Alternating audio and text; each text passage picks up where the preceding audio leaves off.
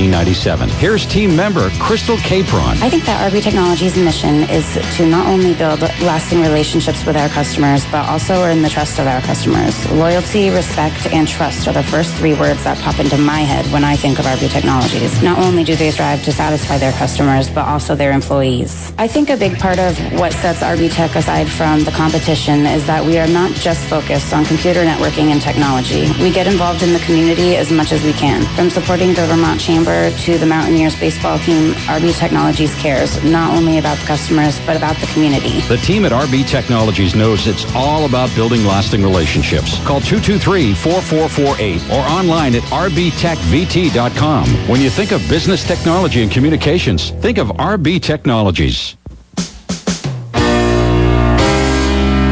It's time to get the story behind the story. Interviews with newsmakers, news breakers, and your phone calls.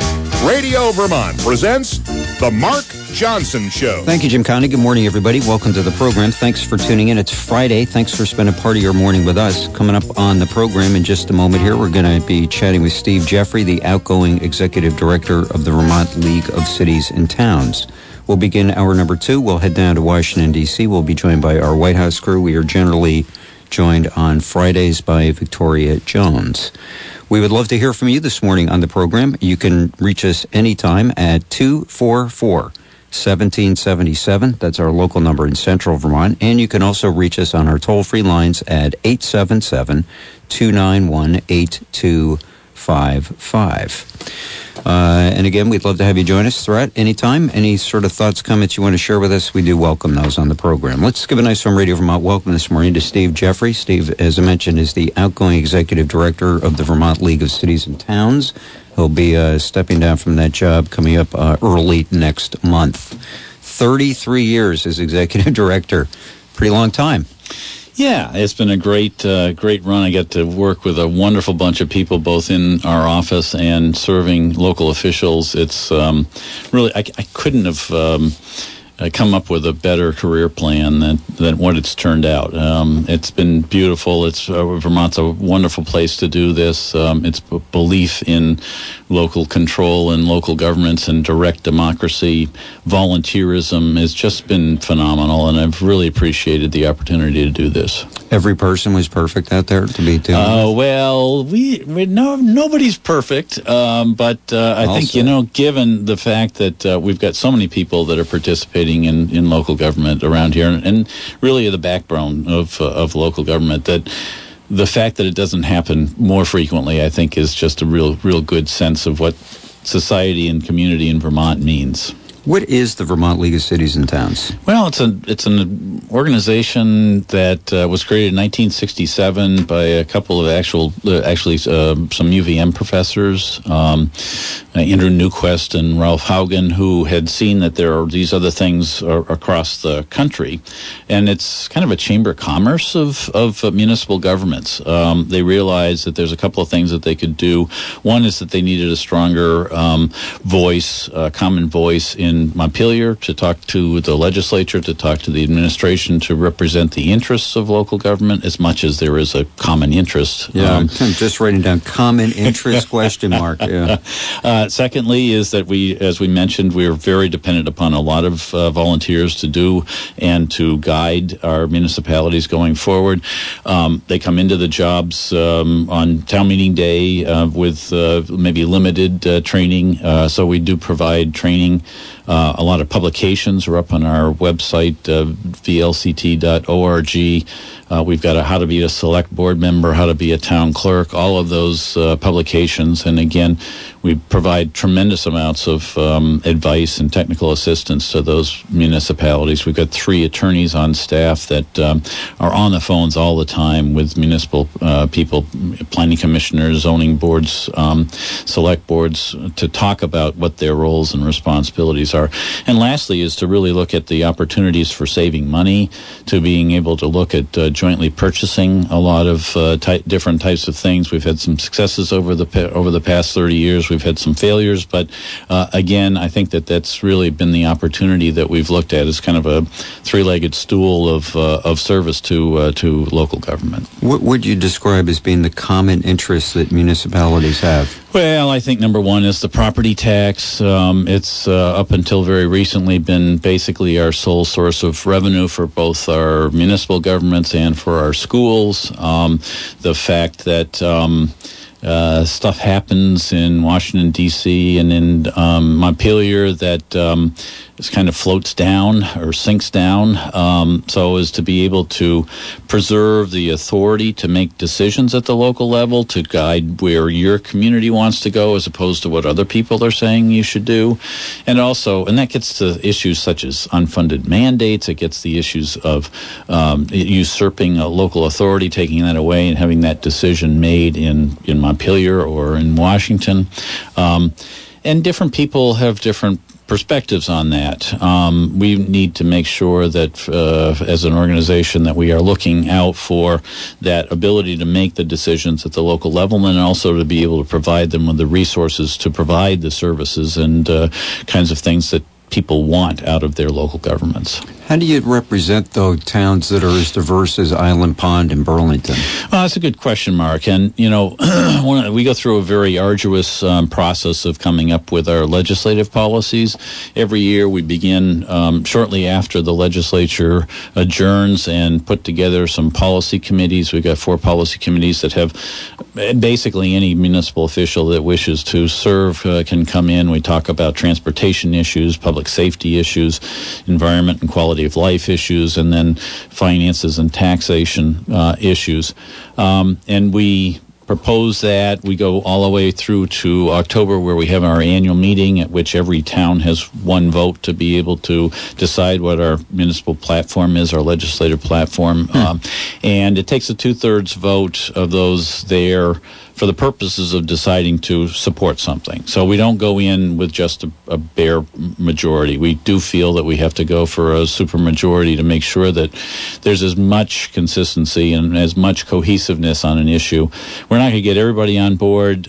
Different people who are serving at the local level are there for a lot of different reasons and have a lot of different interests. We think about people that have their own families, they've got their own jobs during the day, and then they serve on a select board. Right. And all of those are conflicting in many cases. Right. Well, each community, one vote. One vote. No matter how small or big you are. We didn't have to follow the one person, one vote rule yet. So kind of back to the future, like what the legislature used to be. Exactly. And our bylaws have set that up, and we've looked at ways of changing that, but it has not changed. And as I say, if we get about 75 or 80 municipalities that will participate in our annual meeting, which is about a quarter or a third of the membership. We'd love to have everyone there, but we do try to get that. And then we have a board of directors that's 13 members, very wide spectrum of interests and size of municipalities that's on there that gives us the guidance from day to day on those issues.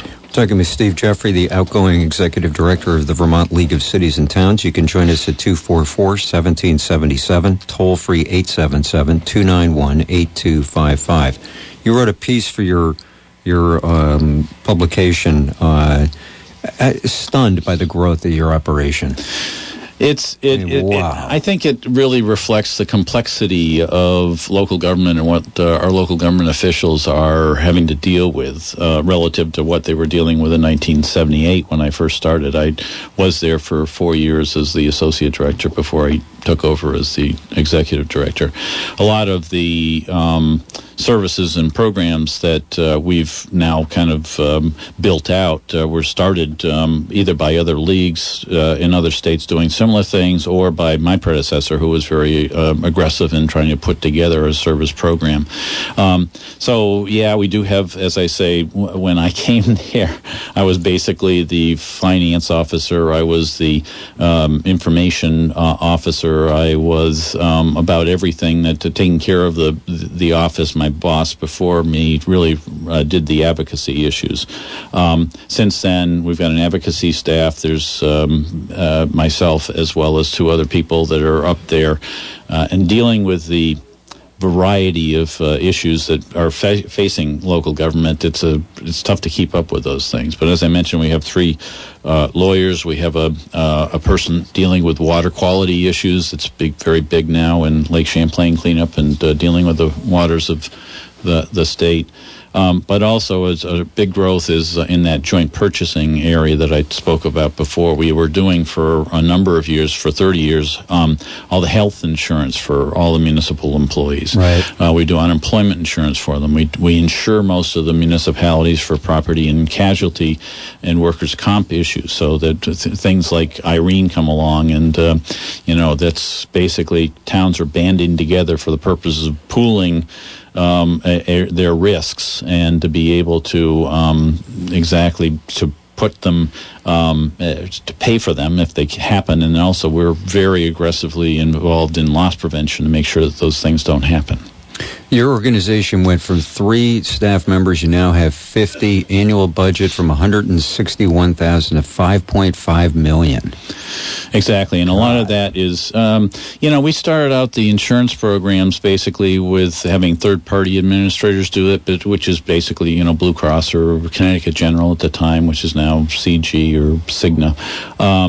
But also we had the paying of claims, the loss prevention activities. So over the years, we've found that we really do meet our members' needs a lot better by having our own staff do that and not somebody that's on the clock basically doing that stuff. So, we really do feel that when a workers' comp claim comes in from a municipal employee, that it's one of the family that's been hurt, and we try very aggressively to make sure that the treatment is right for them. And so it's a big investment, but I think that our municipalities feel very comfortable with it. I think we've got about 95% of the municipalities who voluntarily, there's no requirement that they buy the insurance from us, or for that matter even be a member of the Vermont League of Cities and Towns, but they do see the benefit in that. And you've now got everybody in Vermont.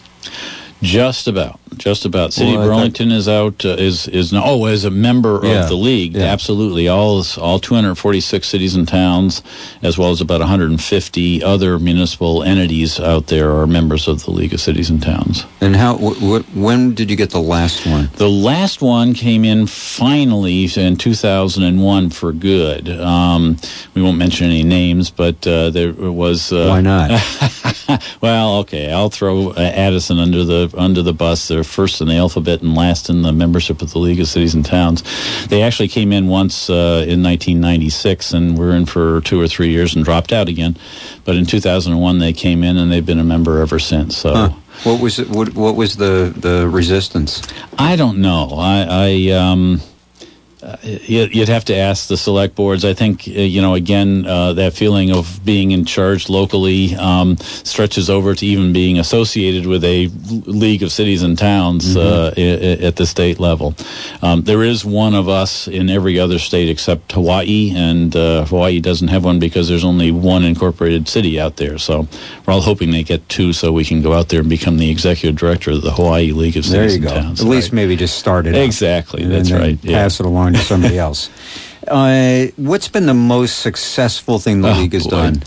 I got to differentiate between success of the organization and success of the membership. The success of the organization, I think, is raising the visibility of local government and the issues facing them. I think that's the most important thing, and being a check on the interest of those in Montpelier, and I don't want to throw the city of Montpelier under the bus here, but in the State House and in the administration, they're problem solvers. They want to solve problems, and they see those problems best solved by statewide solutions. And I think to be a check on that kind of interest, to develop a one-size-fits-all answer to every problem that comes along, I think is the most important thing that we've done. I think we've saved a lot of taxpayer dollars over time with some of these joint purchasing initiatives that we've gotten. I think that's an important thing. The other thing is lastly, is to raise the abilities of our members to do their jobs and to serve their constituencies, to be able to provide them with the kind of legal assistance, the training that is necessary ability to actually do those jobs today, I think it can. So those are three things, I guess, I think that the organization has done well. Local government's under constant strain, and I wish I could point to some successes in making local government stronger than it was in 1978.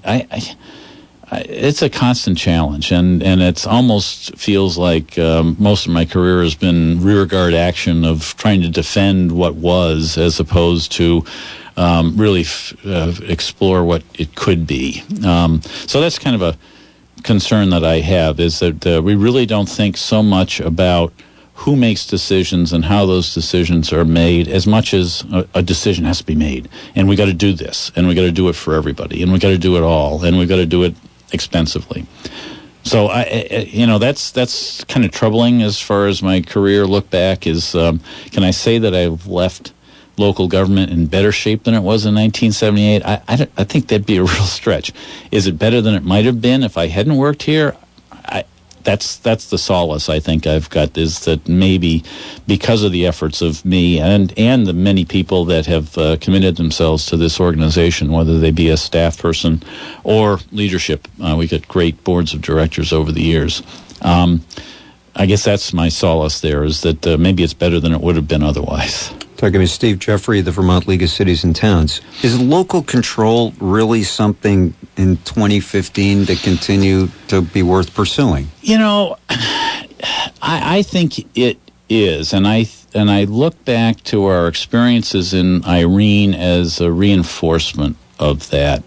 I think of the pictures I saw of people in New Orleans waiting on their rooftops for the National Guard to come in, and then we switch to Stockbridge or Rochester or Pittsfield, and we see town meetings happening instantaneously, and people getting together and deciding what needed to be done, maybe to until the National Guard, until the V-Trans came in.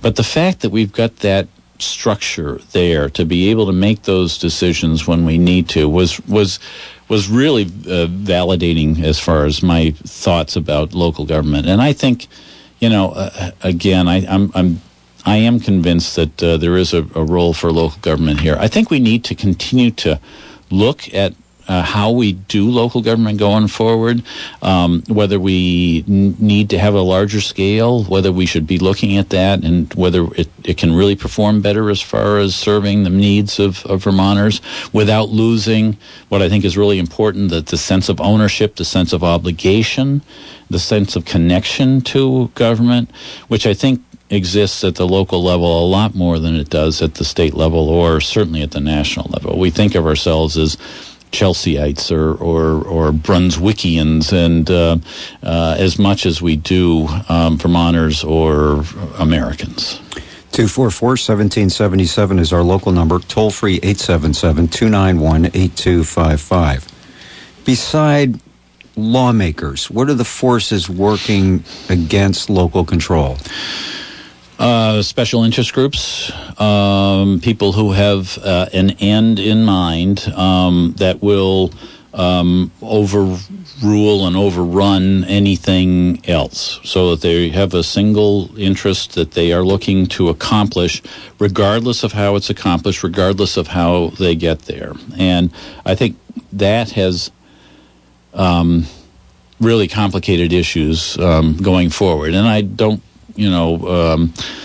fault anyone for trying to look out for what their best interests might be, but the inability for us to come together and make the kind of decisions that need to be made, it's not a zero-sum game, unfortunately. There is winners and losers, that we can't meet all of the needs of everyone that comes forward. Government is limited to what it can do, and so I think that the fact that we've got people that are very focused, and it has made it more difficult for legislators to say no or to say A instead of B.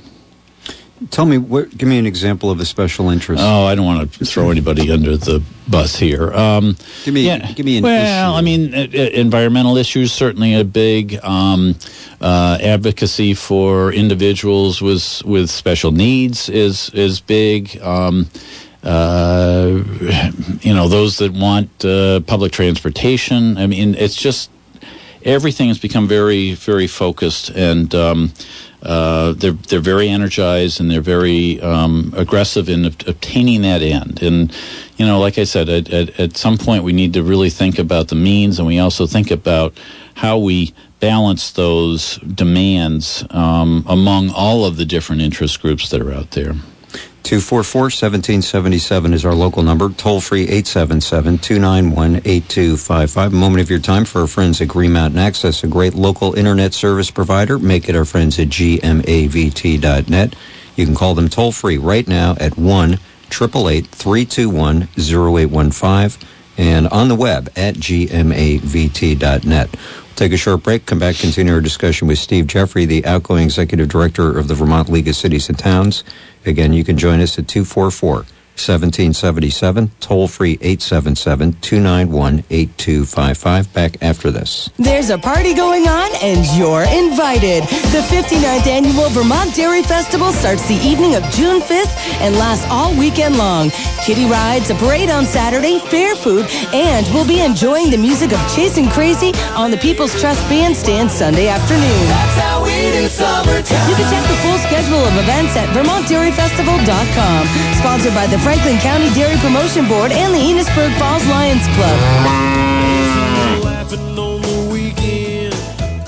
Nissan dealers all over New England are scratching their heads. Why are so many people driving to Barrie, Vermont to buy new Nissans at Formula Nissan? Jack Castellaneta sounds like you have the answer. Easy. It's our straightforward factory direct pricing. No added markups, no crazy fees, just the best price right up front. We keep it simple, and simpler is cheaper. Brand new Nissan, straight from the factory. Discounted up to $4,500 right off the MSRP. You've even extended 0% financing for up to 72 months for qualified buyers on select models. That could save you thousands of dollars over conventional financing. And we hope you'll join us on Monday, June 22nd for our Red Cross Blood Drive. We'll be here all day accepting donations. The need is constant and the gratification is instant. Please give blood. Huge savings on every new Nissan, including Altimas. $1,500 bonus cash plus 0% for 72 months. Sentras gets 0% for 72 months plus $500 bonus cash. We're on the Barrie Montpelier Road next to Pizza Hut and at FormulaNissan.com. Let us show you how easy it is to do business here.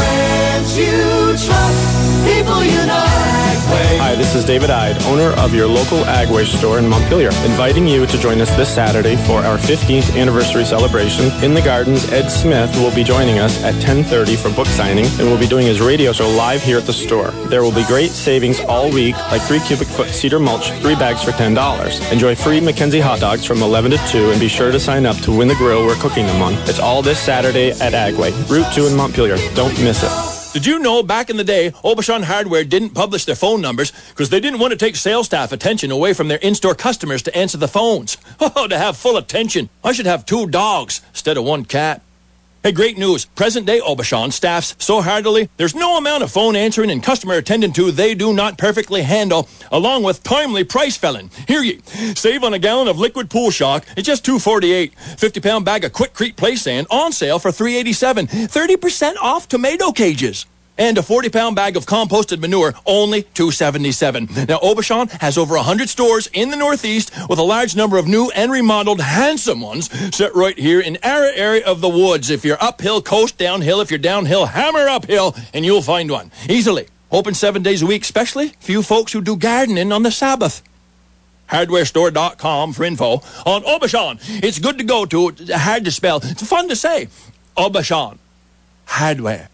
Breaking news on Radio Vermont is brought to you in part by National Life Group in Montpelier.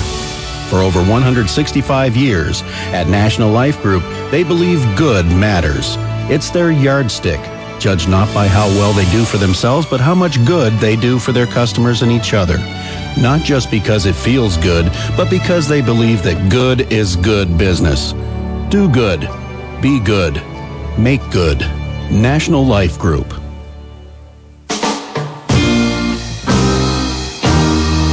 Back continue our discussion. We've been talking with Steve Jeffrey, the outgoing executive director of the Vermont League of Cities and Towns. You can join us at 244-1777, toll-free 877-291-8255. Steve, the executive director at the organization for some 33 years.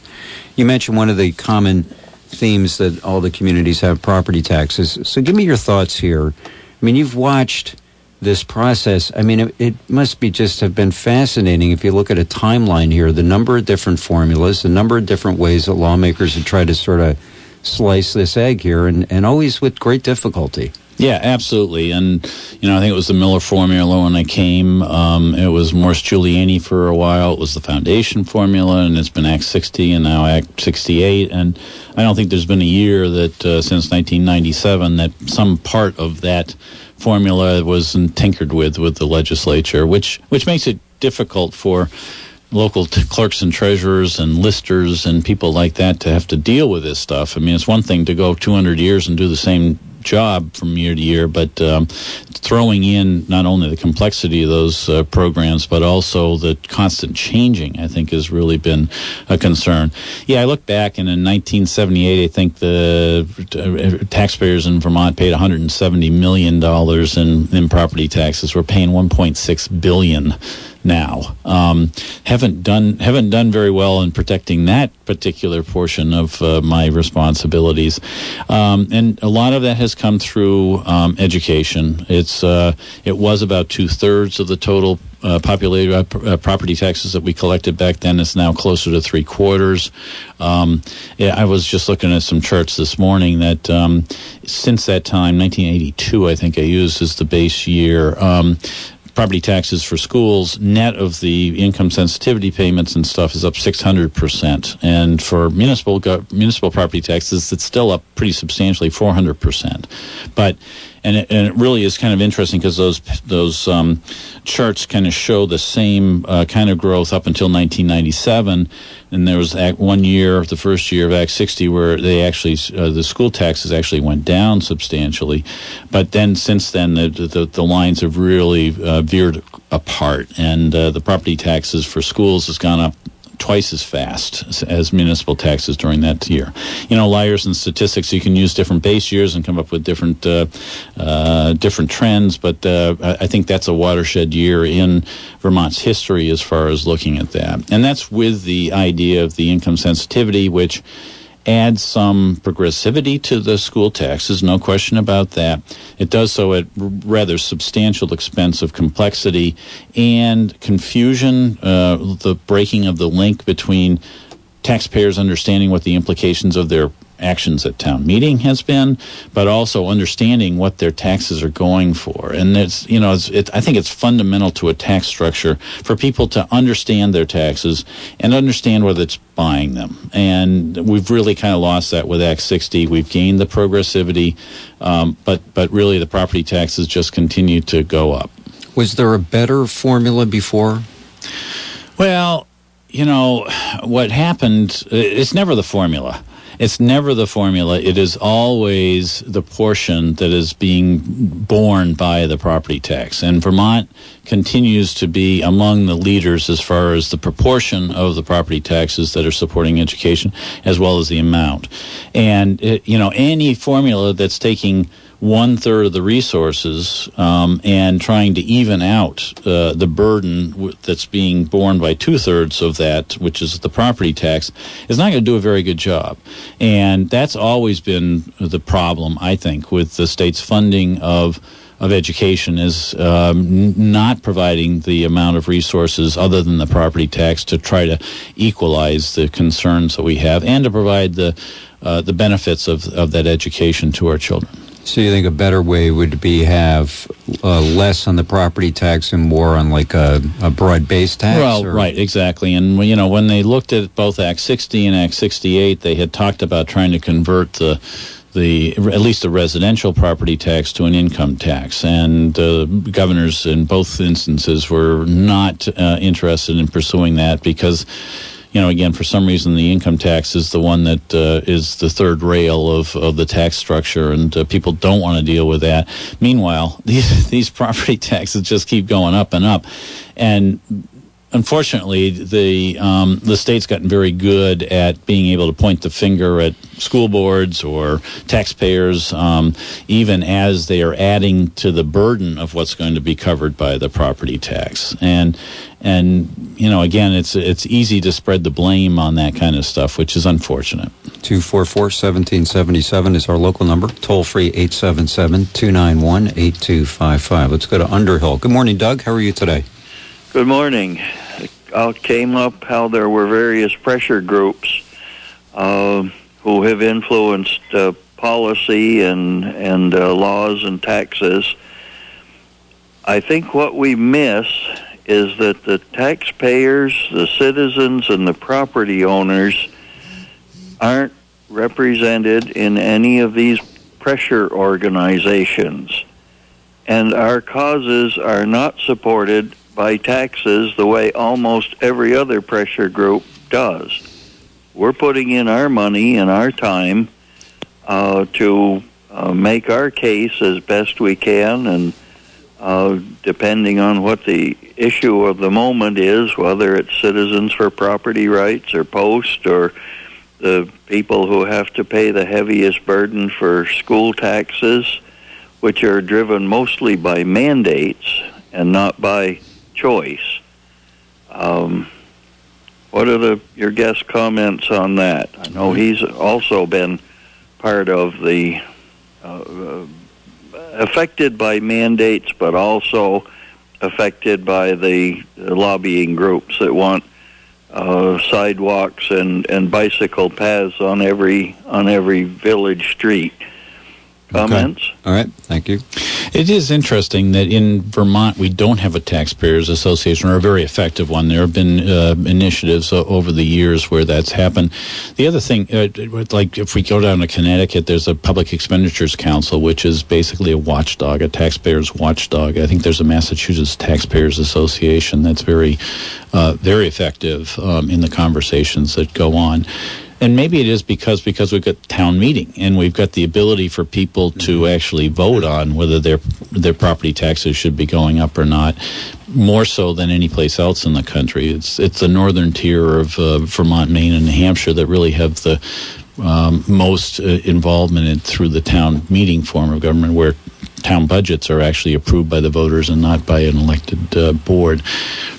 It is interesting that we go in, we complain about the property taxes all the time, and yet, even when we have 12, 13% of the school budgets go down like we did in 2014, people seem to be willing to pay for it. And I don't know. That's a conundrum I don't understand. And it is interesting to see that we continue to do that. We've got, expanding the role of our schools from I was on before kindergarten was mandatory, and I can remember debating Governor Kunin about how the costs of kindergarten were going to impact the property tax, and the arguments that kindergarten was going to be the be-all and end-all and solve all of our problems with kids coming to school. Well, now we're doing pre-K, and now we're doing dual enrollment at the other end. So we're really expanding the responsibilities, and all of that's falling to the property tax. And that's a decision that's not being made by local voters. It is being made in Montpelier. So it really is a combination of things that are going on here. I don't understand why Vermonters are so tolerant of the property tax burden that we're paying for. Let's go to Lincoln. Owen, good morning. Good morning. Let me start off by saying thank you, Jeff, very much for your public service. I think you've made a difference here in Vermont. There's no doubt about that. The other thing I wanted to talk about, and I hope I can do it briefly, Mark, is the state, the fluvial erosion kind of work they're doing or areas that they're defining, and what's happened in Lincoln. They came to Lincoln 7 years ago and did this, and what immediately became apparent was that they drew boundary lines around our rivers and streams that went far beyond the risk of fluvial erosion. And then they recommended that we outlaw any building within that zone, any remodeling, any additions put on houses within that zone. And we looked at it and we said, yeah, but that zone includes a lot of private property that is not at risk. So we said, we're going to make this a conditional use. We're going to go, if we get an application, we're going to go out and look at the property. And we're going to, just using kind of common sense, say, yeah, this is at risk, or no, this isn't at risk, by fact of just this broad brush that the zone was painted with. And that's worked well in Lincoln, quite frankly. But what I discovered just last night as we were working on our next town plan was that after the ice storm, the state withheld 5% of the money they would have contributed to the repair of Lincoln public property because we defined this handling of work in the fluvial erosion zone as a conditional use. We defined it as something we would look at. We wouldn't just blanketly say to any landowner, irrespective of whether you're at risk or not, you can't do something. And it kind of feels like blackmail, quite frankly. I was wondering if Jeffrey had comments on that. Okay. Well, we're really grappling both with the Irene stuff, but also you as a member of the Lincoln population are well aware you're kind of a poster child for having to deal with flooding issues. I think it was your library that's been flood-proofed to a rather extensive degree as far as the costs and everything. But, again, I think that our traditional settlement patterns, unfortunately, led us to settle and to develop in those floodplains, or what now turns out to be a floodplain. And the question is, as you are rightly wrestling with in Lincoln, about where those lines need to be drawn and how much development we can do within those areas, given that there are FEMA and flood insurance and transportation assistance that back us up. And do we, by redeveloping in those areas that get wiped out or are close to getting wiped out, do we incur the costs going forward, and between the cost to the community and the cost to the general population? And that's what we're wrestling with, I think, in every town, and also at the state and also at the national level. Is the National Flood Insurance Program is about bankrupt for this, and then we see people rebuilding along the shores where hurricanes continue to wipe things out. There's a delicate balance there, and I'm glad that you are taking really a directive at the Lincoln level to be able to try to draw those lines that make sense for your own community. Thank you for your call. 244-1777, toll-free 877-291-8255. Let's go to Middlesex. Charlie, good morning. Good morning, Mark. Great conversation.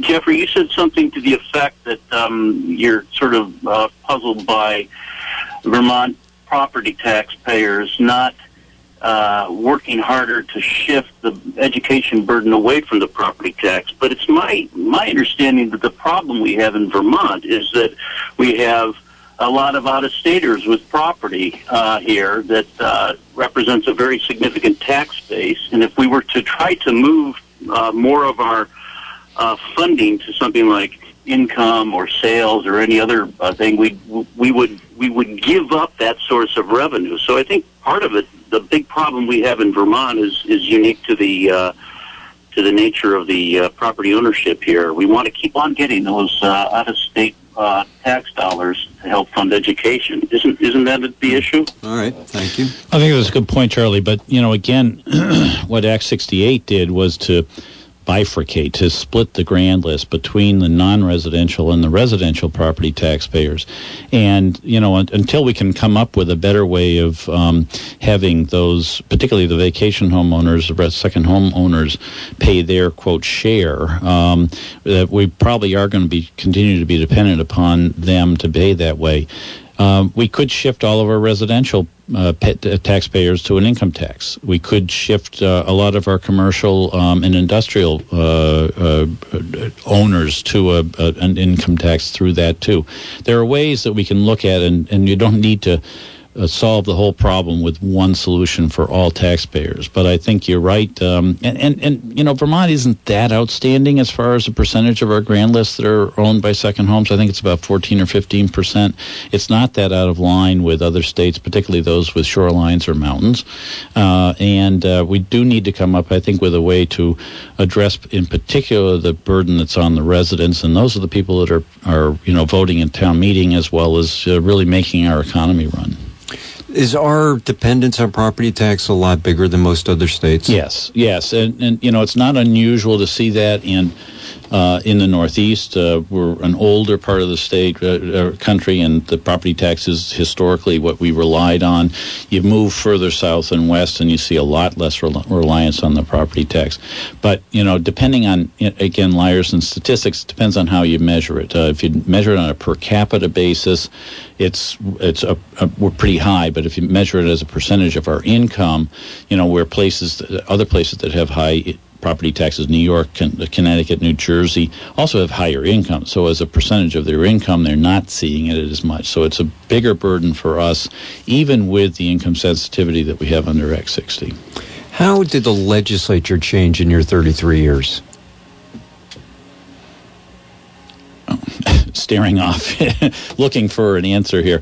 It's a good question. I've not had that asked. I don't know if it certainly continues to be a citizen legislature. It certainly, I think, is reflective of changes that we've seen in our economy. There are a lot less farmers now than I've seen before. You know, again, I'm not sure. Again, I think a lot of people that are coming into the legislature may be taking routes that are coming through those special interest groups, the non-governmental organizations that have causes that they really care deeply about. So they do come in with a little bit more of a narrow mindset as to how to deal with things. You know, any general rule has exceptions, and I'm not, you know, damning the whole legislature for this, but I think that has happened a lot during the time that I've been here. Mm-hmm. Well, how would you describe the dynamic between lobbyists and lawmakers? Has that changed? Well, yeah. I mean, I think there were probably 24 of us back when I started in 1982 or 83.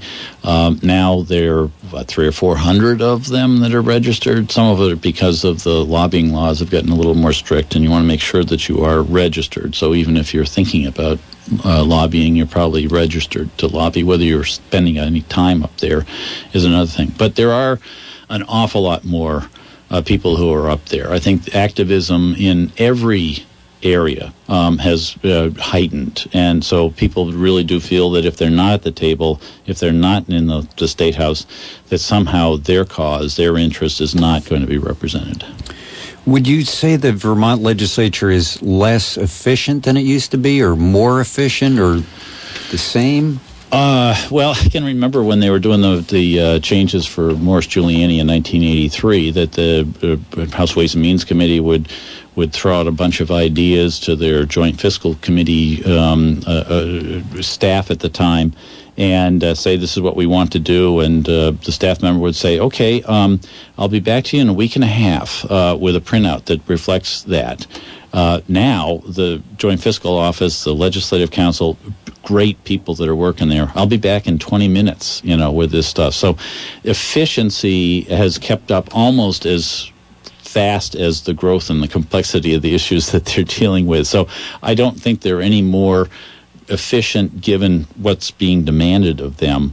I think they are a lot more efficient, that they're getting a lot more stuff done, right or wrong, as far as what the legislature is doing. And efficiency, you know, the legislative process was not built to be efficient.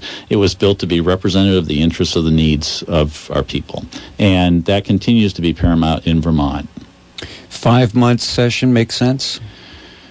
It makes a lot more sense than a 6-month session used to in the 1990s. We had really expanded so that we were not getting out until the middle of June, the end of June. I think that the fact that they're really out the first weeks of May it is a good time. I can remember when I first started that I actually tried to get away for an April vacation, school vacation, that third week in April, and having to cancel a lot of plans early on. So I think it is probably a pretty good period of time. I think it's tough on the legislators who are taking, particularly if they're trying to do a job outside of that, to be able to do that and to put the kind of commitment that it takes not only to be a legislator, but also to run for the legislature and also to be able to answer the constituency questions that always are raised. I would imagine that your membership, one of the issues that's just mind-boggling with the change in the time you were there, health insurance. Absolutely. And, to a degree, the health exchange, as poorly as it has been rolled out, has actually made it a little bit easier for us. There's over time there used to be a lot more options available. A lot of the decisions that have been made over time to make it a more equal process, community rating, those kinds of things where you can't be charged more depending on whether you've got a pre-existing condition and stuff, has made it a little bit easier. We've also seen among our workforce, as really the population of Vermont, is that it's aging and that we are getting sicker, and that and the technology and the remedies that are available weren't available 30 years ago. I can remember seeing that their first premiums, I think, was an astronomical increase to $46 a month, which would be just, I don't know, it's 20 times that now for a regular person's insurance. So, yeah, health insurance definitely, but now we were offering health insurance through our pool as a joint purchase. The exchange has basically done away with that. So, towns can go and get right off the same worksheet that everybody else. So it is a little bit easier. We'll see whether or not it's going to be less expensive. 244-1777, that's our local number in Central Vermont. Toll-free 877-291-8255. Yesterday, the Secretary of State, Jim Kondo, is talking about setting up an ethics commission, which would look at state officials and also municipal officials, too. All these questions of conflict of interest, open meeting questions, all this kind of stuff. Is this overdue? I would not say it's overdue. I think about 15 years ago, we lobbied for the ability of towns to be able to adopt local ethics ordinances, conflict of interest ordinances. The legislature put those in effect. Excuse me. And last time I looked at our survey, it looked like about 2/3 of our members had actually adopted some form of conflict of interest or ethics issues. For ordinances to apply to their public officials as well as their employees. Mm-hmm. So there's a lot of penetration as far as being able to adopt those kinds of things. I shortly after that law went into effect, we had an issue come up in Northfield, where I live, and the select board adopted the ordinance, appointed an ethics commission, 3 of us, and I was the chair. We had this one issue that a person brought before the commission that actually stimulated the whole adoption process. We dealt with that issue, and I haven't been called since. So I'm not sure. I don't know really whether it's that big of an issue compared to everything else that we're trying to deal with out there. It is an issue, and there is a remedy and a mechanism in place to dealing with them at local level. Mm-hmm. When you say compared to everything else, what do you mean? Well, I mean, I guess the secretary was proposing a $500,000 budget for having a committee to look into the potential of ethics problems. Is that the best way we could be spending another $500,000 of taxpayers' dollars? I'm not sure. You mentioned group purchasing or joint purchasing. So the biggest success in that was what? That was the property and casualty and the health insurance and the unemployment. The things that didn't work out when they first deregulated long-distance phone calls, we put together a group purchase for that. We put it out, and we had one competitor said, yes, here's what we're going to pay, or you're going to pay. We said, okay, we awarded it. The next day, all of the other people that bid our members at a lower price. So it really shows that the capitalist society, this capitalist economy can work, that we were unable to, through joint purchasing, be able to compete with the marketplace. And that's fine. That's good. We also tried to do fax machines when they were first introduced. We tried to do TTYs, which are these communication devices for people that were deaf. Right. All of those things didn't work. We had a money market fund where we actually had an investment pool that we put together. It was in existence for 4 or 5 years. So it's great. If the marketplace can take care of those more efficiently and more effectively and more cheaply, there's no point in us being there. We don't want to do that. But there has been some success in those kinds of things for the insurance areas. Still stepping over piles of fax machines in your office? God. Exactly. Well, H-rack. Yeah, exactly. And the technology changes so fast, it's very difficult. Talk about your successor. What's going to be your successor's biggest challenge?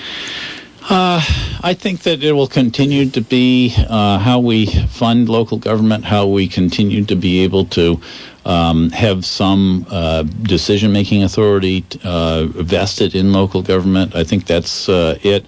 I think the questions need to be asked, and the debate needs to happen as to, are we structurally set up the right way, and are we right-sized? And it was about 25 years ago, maybe 30 years ago, that John McClowry and Frank Bryan put out their Shires proposal, the Vermont Papers. And maybe we should be looking at 50 municipalities across the state.